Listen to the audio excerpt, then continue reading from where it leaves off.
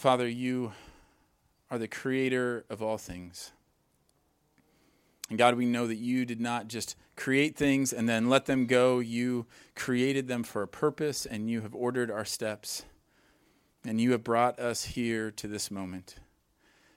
And the fact that you have orchestrated all of our lives in such a way that we would all intersect at this point is not an accident. God, I pray that we would be mindful of that this morning.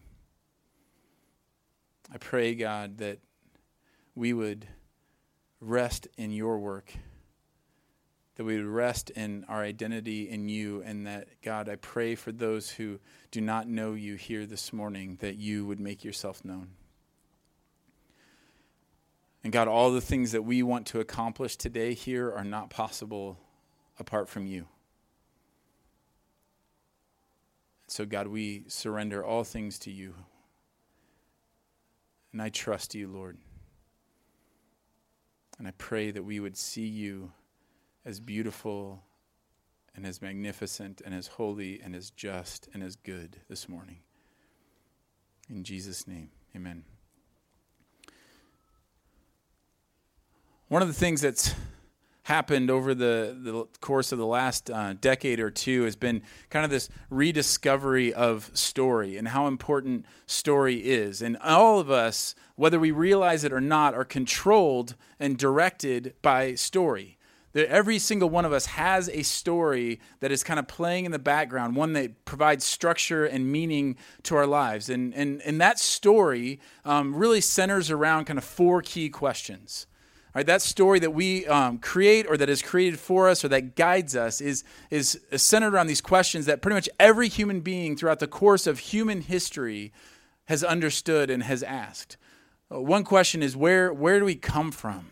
What is the meaning of it all? That goes back to thinking about how did we get here? Who put us here? How did all this happen? And what's the meaning? What's the foundation of all of these things? And then the second question that has been asked throughout all of human history is, why does it seem so broken? Like if I could picture off of a foundational meaning and purpose, and I could construct the way the world is supposed to be, I think all of us, whatever that is, we would look at the world around us and we would say, but it doesn't look like that. And so in that is the questions of the problem of evil and the problem of pain and suffering and brokenness in the world. And everybody asks that question. Even whether it's globally or whether it's personally. The question of why do things not look the way that I think they're supposed to look? And then we ask the question of, okay, well, if they're broken, if that's the way that, if it's supposed to be like this over here and it's broken and it's not like that, well, then how do we fix it? How do I address that? What's the cure? Where's my hope? And so throughout human history, human beings have looked at the brokenness of the world around them or in their own lives and said, where's the hope for change? How could things be different? And then all of that then leads to, well, what's the point? It comes full circle back to, what's the point of it all? To what end do we even work on these things and change these things? Because many humans throughout history have gotten to that place and just declared it hopeless. And then just kind of coast on for the rest of their lives. And that story, whatever you construct it, whether you think about it intentionally or whether you look at it and you don't think about it at all and it's just kind of formed in the background of your mind, make no mistake, it is formed. And that story that you tell yourself either intentionally or unintentionally, subconsciously or consciously, drives everything. It drives your expectations. It drives your desires. It drives your view of the world. It drives your joy. It drives everything. I'll give you an example. When I was a kid, even children have this structure. This is not just something for adults that you get, like you turn 13 and all of a sudden you start thinking about these things. Every child can articulate this, even babies. And I remember as a child, when I thought about this, I thought, okay, what was my foundation? What was my meaning back here? And as a kid, my foundation, I thought the main meaning of life was for me to have fun. Like that was my main purpose. Like that was everything. Like if you asked me if you asked Jay at 6 years old, 7 years old, and you said, what is the meaning of life? What is the purpose? And I would say, to have fun. All right, any kids with me on this one so far? All right, hang in there, okay? All right, yeah, any adults in there with me? All right, so I had that view. Like that's my job. And so, but then I looked around the world and I saw my world in front of me, and that wasn't what it looked like. I didn't always have fun. That wasn't always the case. So even in my 6, 7, 8-year-old brain, I'd ask that question, like, well, what's the problem? The problem is my parents, obviously. Because they ask me to do things that aren't fun. Like if they weren't there, like if that is clearly the problem. I wake up in the morning with plans for my enjoyment and my fun, and then my mom asks me to clean my room. Or my dad asks me to take the garbage out. Or they tell me that we're going somewhere that I don't want to go. And that's broken. My world at that moment is broken, and just grief and dismay and drama overcome me. So what's the solution to that? Get rid of mom and dad, obviously. No, you're right. That would be, I lack foresight on that one. All right, so you can't get rid of them. So, but my cure is to convince them of my worldview, right? And so kids do this all across human history. Convince mom and dad why it's not important to take the garbage out, why it's so much better to play video games or to go outside and play baseball than to do these chores, than to do these things that broke my world. And so I try to fix mom and dad. I try to change them. I try to convince them that they're not thinking about this clearly, that I just need to improve them. And as a last resort, I just procrastinate when all else fails. And just avoid doing all the things as long as I possibly can. And to what end? Why? Why do I, as a child, and why do kids today, and why have kids all throughout history put so much energy into arguing with mom and dad and trying to convince them of their worldview? It's so they can restore things to the way they were always supposed to be, with me having fun. See, it drives us. Now, I don't know any kid who would sit there and articulate all of those things from beginning to end. But I bet if you can think back to when you were a kid, or if you have children around you, you see that playing out constantly. See, even when you don't intentionally think about a story, it is formed. And that story forms your expectations. It forms your meaning. And right now, what I see in our culture today, the prevailing worldview, the most vocal worldview that is going on right now, the biggest story that is being communicated is one that you've heard me refer to multiple times, which is humanism. And it's so powerful and it's so invasive that it has invaded even Christianity. And humanism at its core is essentially this. The answer to the beginning question is, how are we here? It's random. We just kind of appear. We kind of evolved. But whatever the case is, humans are at the center. So the meaning then, because it's random, because there's nothing put on us, I determine for myself what truth is. I determine what meaning is. And then when I look around and I determine how the world should be and how people should function and what they should think and what they should do. And I determine that for myself and for others. And then when I look around the world and I say, well, it's broken, because I don't know anybody in the world right now who would look around the world and say, this is utopia. We look around and say it's broken. Well, the reason it's broken is because people aren't agreeing with me in this. They don't understand that this is the way the world is supposed to be. And so those people are the bad people. The bad people cause problems, and the good people are doing the best that they can. And so those people out there are the issue. They're the problem. Well, if that's my thought process, if my thought process is I've determined this is the way it's supposed to be, the reason it's not that is because all these broken people or all these bad people are doing bad things. That's why evil happens in the world, and the good people do good things. Well, then the answer is, well, I have to fix the bad people. And so we do that, and so you see that in our culture, where we say, okay, well then the answer is like I need to educate people more, and I need to give them more knowledge, and I need to help them be better.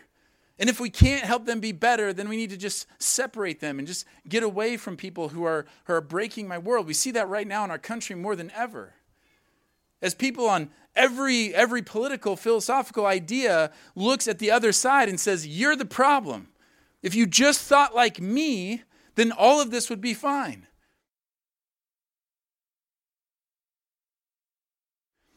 And then that shows up when we say what the problem is. Because what the problem is people don't live the way that I think that they should live.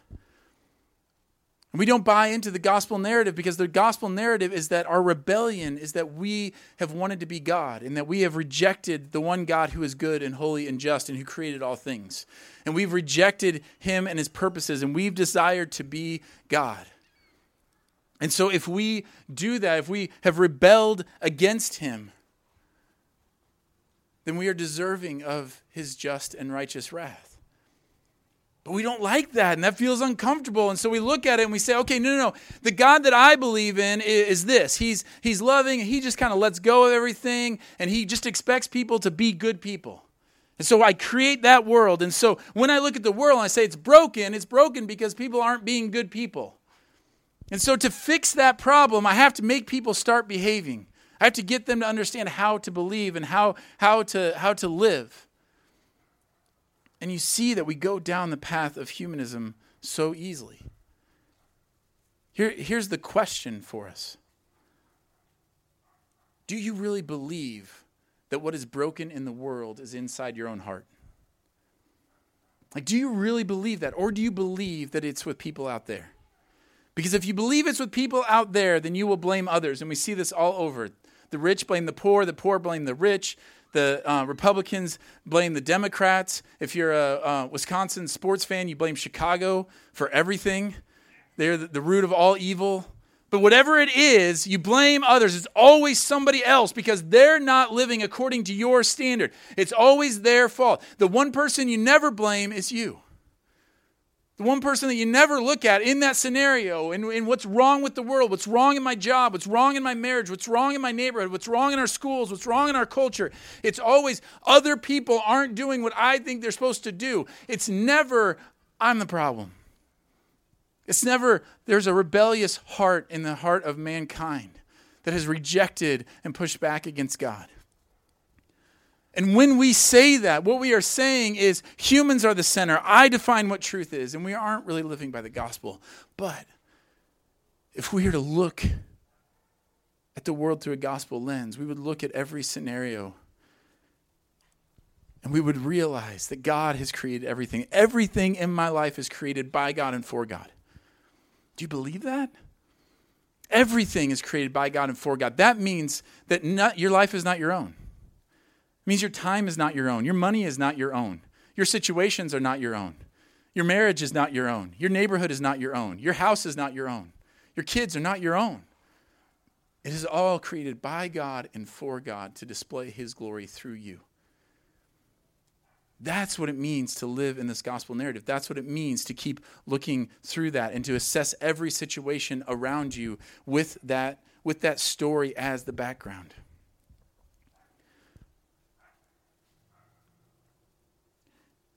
If I believe that other people are the problem, then I believe that them changing is the answer. Think about that in your relationships.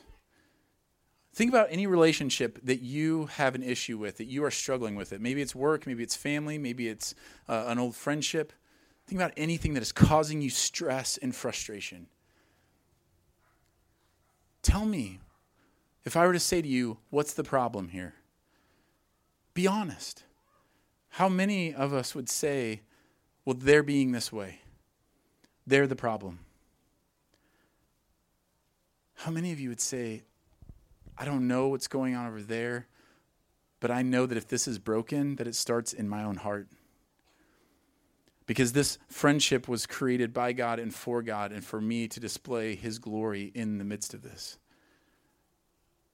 And if I believe that, if I believe that the problem is in my own heart, then the problem isn't behavior modification, or the solution isn't behavior modification. It's that I need a new heart. And so the gospel narrative is that we are broken because we are fallen because of a broken heart. But that the answer is that we need a new heart, and that comes only through Jesus Christ. That the Christian looks at the gospel and says, yes, God created the world and he created it for good, but it is broken, and it is broken because mankind wanted to be God and wanted to take his place. And so we rebelled against his kingdom. And so instead of God judging us and condemning us as he would be just to do, he sent his son to live the life that we could not live and died the death that we deserved. And on him went all of our sin and all of his wrath. And then we are given his righteousness.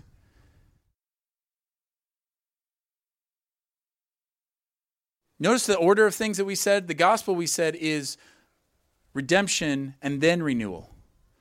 The world says renewal and then redemption. So you mess up, you make a mistake, you need to pay it back somehow. You need to change. Show that you have changed. Do enough good things to make up for those bad things that you did. And then you can achieve redemption. We see it all the time. Like, oh, he redeemed himself through these choices. You see it in sports all the time. Someone makes a terrible mistake, and then what happens? They make a good play, and they say, oh, he redeemed himself. And we view that way all the time. That we think that redemption comes after renewal. But the gospel says the opposite. The gospel says that while we were yet sinners, Christ died for us. That he took us while we were fallen rebels. And he said, I'm changing you. I've redeemed you right now. I bought you back. I have claimed you as my own. You are not a rebel. You are not a traitor. I have made you my son or daughter, and it's not because of anything you have done. And now, because I have done that, I've empowered you to walk in this newness of life. Do you realize how groundbreaking that is? There is no other religion in the world that claims that. There is no other philosophy in the world that claims that. Every single other one says you are broken, you are sinful, and so now you need to do enough good things and be holy so that in the end, you will redeem yourself and God will declare you good. But not the gospel. You notice that when you're walking through Mark and you see how Jesus is hanging out with sinners and everyone says, why are you hanging out with sinners? What are they saying to him? Jesus, you're only supposed to hang out with clean people. And Jesus says they are clean. Why? How's that possible? The guy has leprosy right now. How are you possibly hanging out with him if you can't hang out with anyone who's unclean? Because I made him clean. When the culture all around him would have said, you need to prove that you are clean and then you'll be seen that way. And Jesus says, no, he's clean because I say he's clean. He's redeemed because I say he's redeemed. And if you are sitting here this morning and you have a past that you are ashamed of, or you have struggles that you are ashamed of, you need to understand something, and that is this, that Jesus Christ redeems you. Your changed life from here on out does not redeem you. That does not buy you back from the slavery of sin. Only Christ does that. And as he redeems you, he then transforms you and renews you to walk in this new life. So what I want to do is I just want to give one example of how this plays out. And like I said, Christoph is going to go more deeply into this. But I want to give the example of when Jesus says this. And I want to show you how we separate the gospel narrative from even Scripture. And so we say that we're Christians. We say we believe that God created everything. We say we're created by God and for God. We believe that we're fallen because of our own sin. We believe that we are redeemed by Christ and that we are renewed and we are made a new creation. And we believe that the whole point of all of that is to glorify God. And so we say that and we think that's something that's happened in the past. But then when it comes to passages like this, we separate it. Jesus says in the Sermon on the Mount, he says, you've heard it was said, you shall love your neighbor and hate your enemy. But I say to you, love your enemies and pray for those who persecute you, so that you may be sons of your Father who is in heaven. For he makes his sun rise on the evil and on the good and sends rain on the just and on the unjust. And so we look at that and we say, love your enemies and pray for those who persecute you. What does that mean? It doesn't mean love all my enemies, right? It doesn't mean the ones that have done really horrible things. Okay, no. I think I can handle this. All right, I'm going to define who my enemies actually are, and say like, okay, those are people I disagree with, but then there are these other super enemies that Jesus doesn't talk about. He didn't say love your super enemies. He didn't say love your really bad enemies or the ones who really do evil. Just love these kinds. So I'm going to define enemies, or I say, okay, I'm going to define what love looks like. And so I'm going to say, okay, he says love your enemies, but obviously I'm not going to love the person. Like, that's impossible for me to love this person who harmed me in this way. And so that's not possible. So I'm going to redefine what love is. And so we're going to say this phrase, which I'm sure many of you have heard, love doesn't mean like, right? I can love somebody but not like them. That's not what the Bible says. And so what are we doing? We're redefining what these things mean. All right, and pray for those who persecute you. Okay, well, no, I get that one. I'm going to pray that the people who are persecuting me stop persecuting me. That's what I'm going to pray for. Do you realize that we take that passage and we apply all of those things and none of that has anything to do with the gospel? This is why we say everything comes back to the gospel. Are you viewing all of this through the lens of the gospel? So what is Jesus actually saying?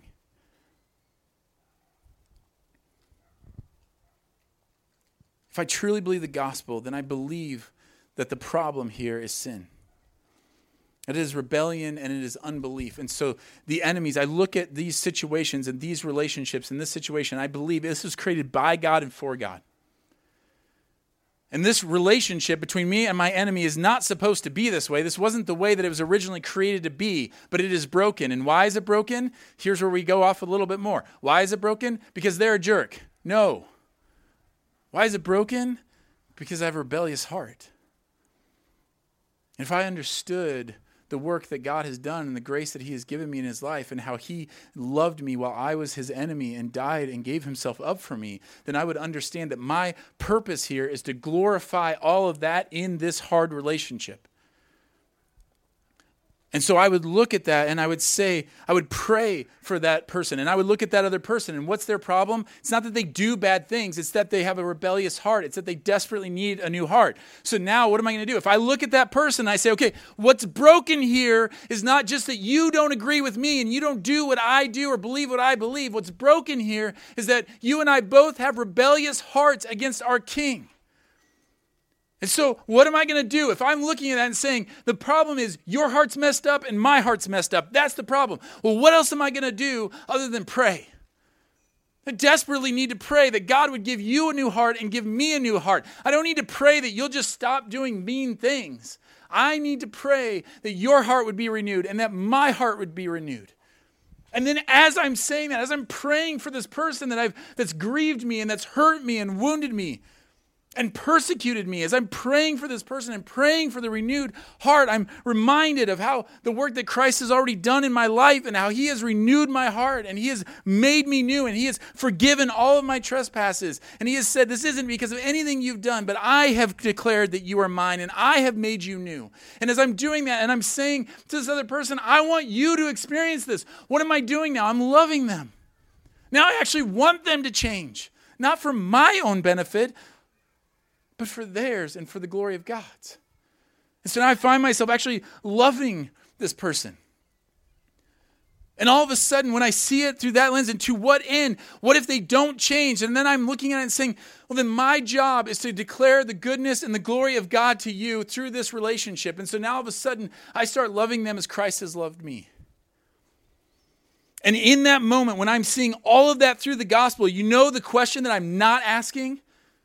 Well, do I have to like them if I love them? Do you know the question that I'm not asking? Well, what do you mean, pray for them? How am I supposed to do that? I'm also not asking, what's persecution mean? What exactly is happening there?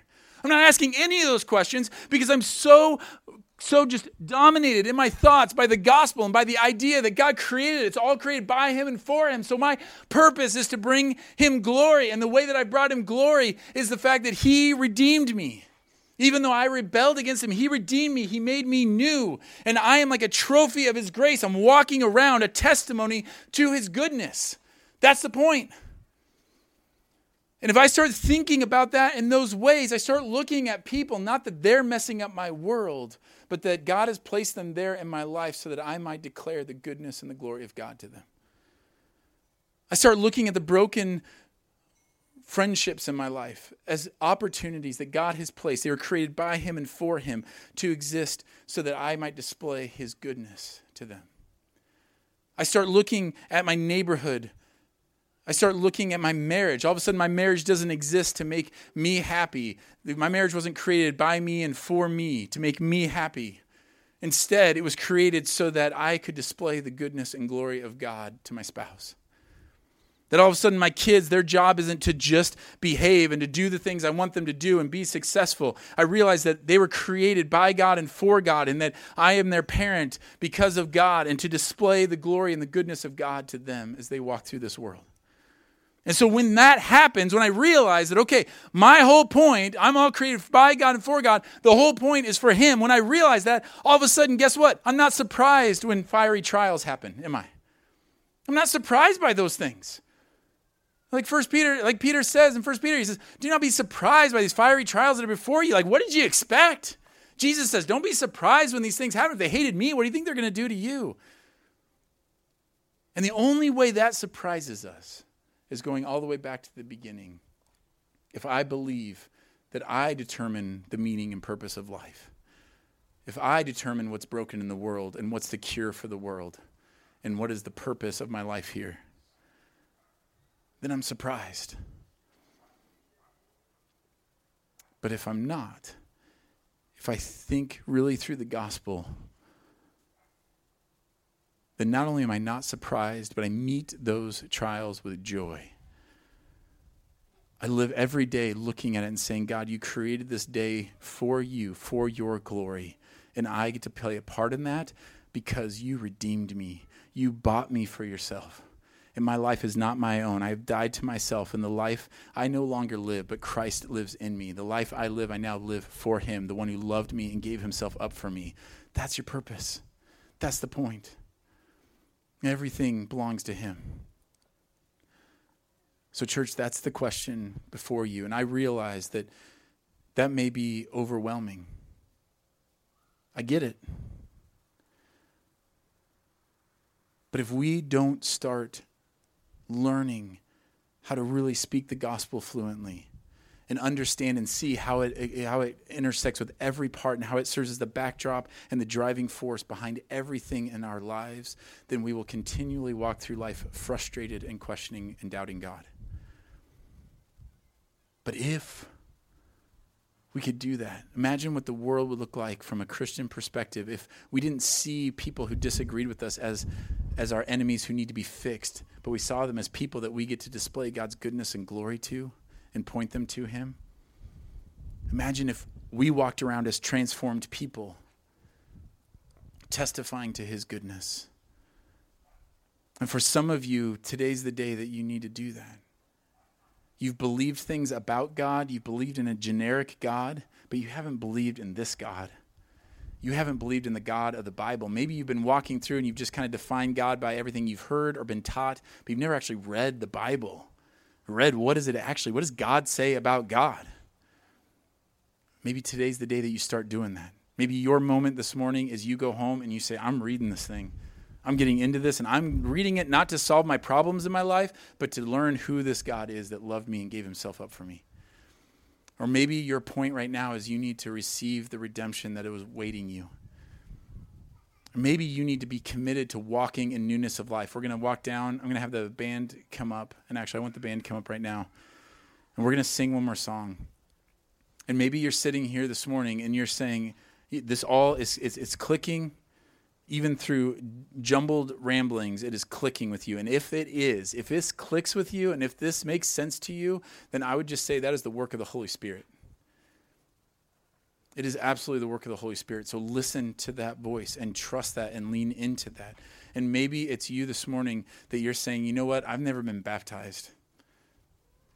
And I know that I've just always been comfortable with how I viewed God and but I've never surrendered myself fully to this story. I'm living a different story, one of religion, one of just my own view. And maybe this morning is the time that you say, you know what, I'm done with that. I've been redeemed by Christ, and I want to walk in newness of life. That is what baptism is about. It is declaring I have been redeemed. It doesn't redeem you. You don't go get dunked in the river to save yourself. That doesn't happen. Christ saves you, and He redeems you and renews you to walk in newness of life. So maybe that's where you are this morning. And maybe where you are this morning is you just needed to hear the gospel again. You just needed to be reminded of these glorious truths that have shaped you and shaped your life. and to just rejoice in that. And if any of those things happen this morning, I'm going to call that a win. So what I want us to do is, if you want to be baptized this morning, please talk to either myself or Robbie or Martin or Brian. I don't know where they are. Maybe they could stand up and wave. Martin and Brian, can you stand up and wave? Stand up and wave. It's not that hard. There's Martin. Oh, there's Brian. Okay. So you can grab one of them and talk to them and just tell them, I want to be baptized. And they're going to ask you, well, why do you want to be baptized? And you're going to tell them. It's not a big theological test.